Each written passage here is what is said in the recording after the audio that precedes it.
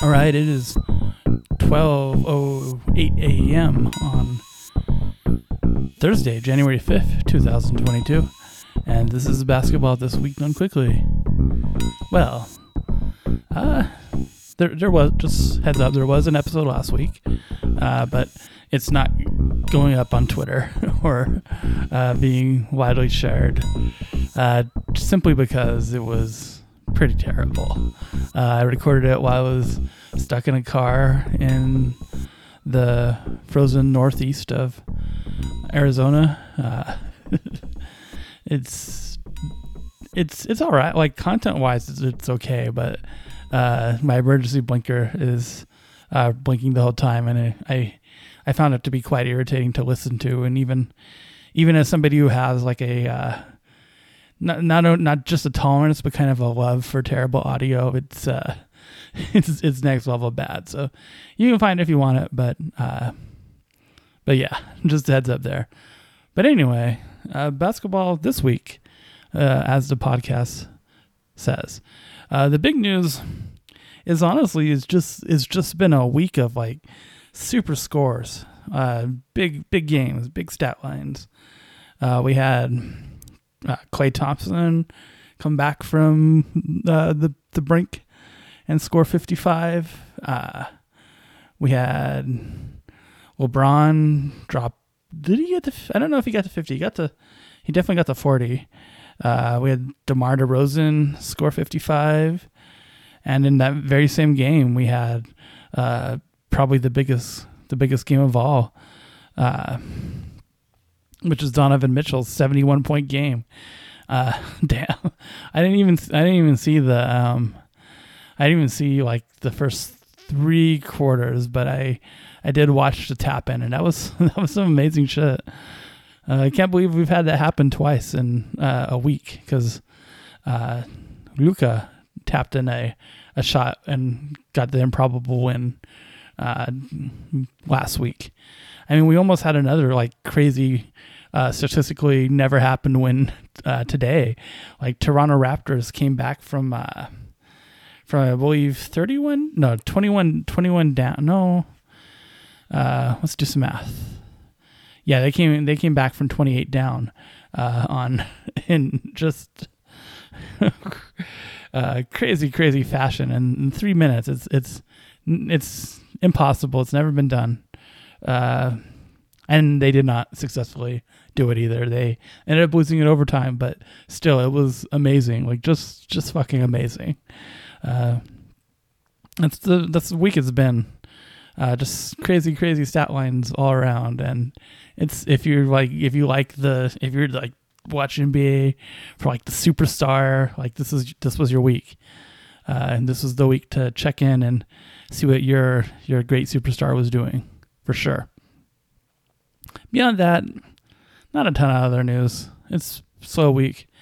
Got a lot of teams taking it easy, taking it chill, getting blown out by big numbers. Have a lot of that going around. There's definitely some teams that have haven't come back from Christmas break yet. Happens every time this year, so don't worry about it too much. But yeah, it's a slow news week for the week for sure. So let's just hop into the regular features. Team of the week. That's easy. It's the Brooklyn Nets. They finally lost today, but before that they had won 12 in a row. It's just some wild shit. Part of it is their schedule. This is an easier part of the schedule, but it's a small part of it. They have some big wins here too, and they're just playing great basketball, like just as a team, front to back. Well coached. Jacques Vaughn is doing an excellent job. And the team just looks great. It it just looks like a good team for sure. So Kevin Durant is putting up like wild numbers. He's having his best offensive season. I'm not gonna say it's his best season because I've seen him like just do some crazy shit while sharing the ball quite a bit more than he is right now. But just as far as like his individual season, this is his best season by far. He's like, Kevin Durant is amazing this year, and it's propelling the Nets to heights. The Nets are not a joke anymore, so it's been cool to watch for sure. Easy team of the week, easy pick, no doubt in my mind. A little more doubt for which team to name embarrassment of the week.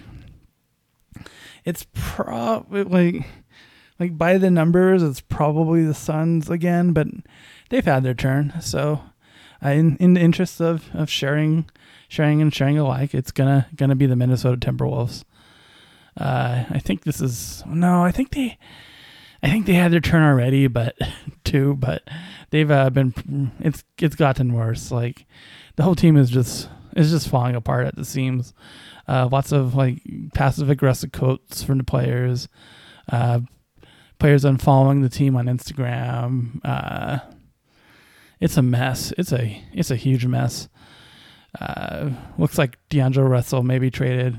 Hard to say, but it's just things are out of control there, and it's hard to watch. Like it's hard to watch. They did win. I think they won tonight, but it's impossible. It's like just terrible basketball. Not fun to watch. And the vibes are just so terrible. It's just such a bad vibes team. Hard to put any energy into watching them at all. Sorry to the fans of the team. It's rough. It's rough. All right, non-basketball. Of course, I'm gonna talk about Wrestle Kingdom 17. It was great. Just great. New Japan doesn't miss on these big shows. They hit these things out of the park every time, and today's no different. Just an amazing match in the mid card between Shooter and was it Shooter? I don't remember now.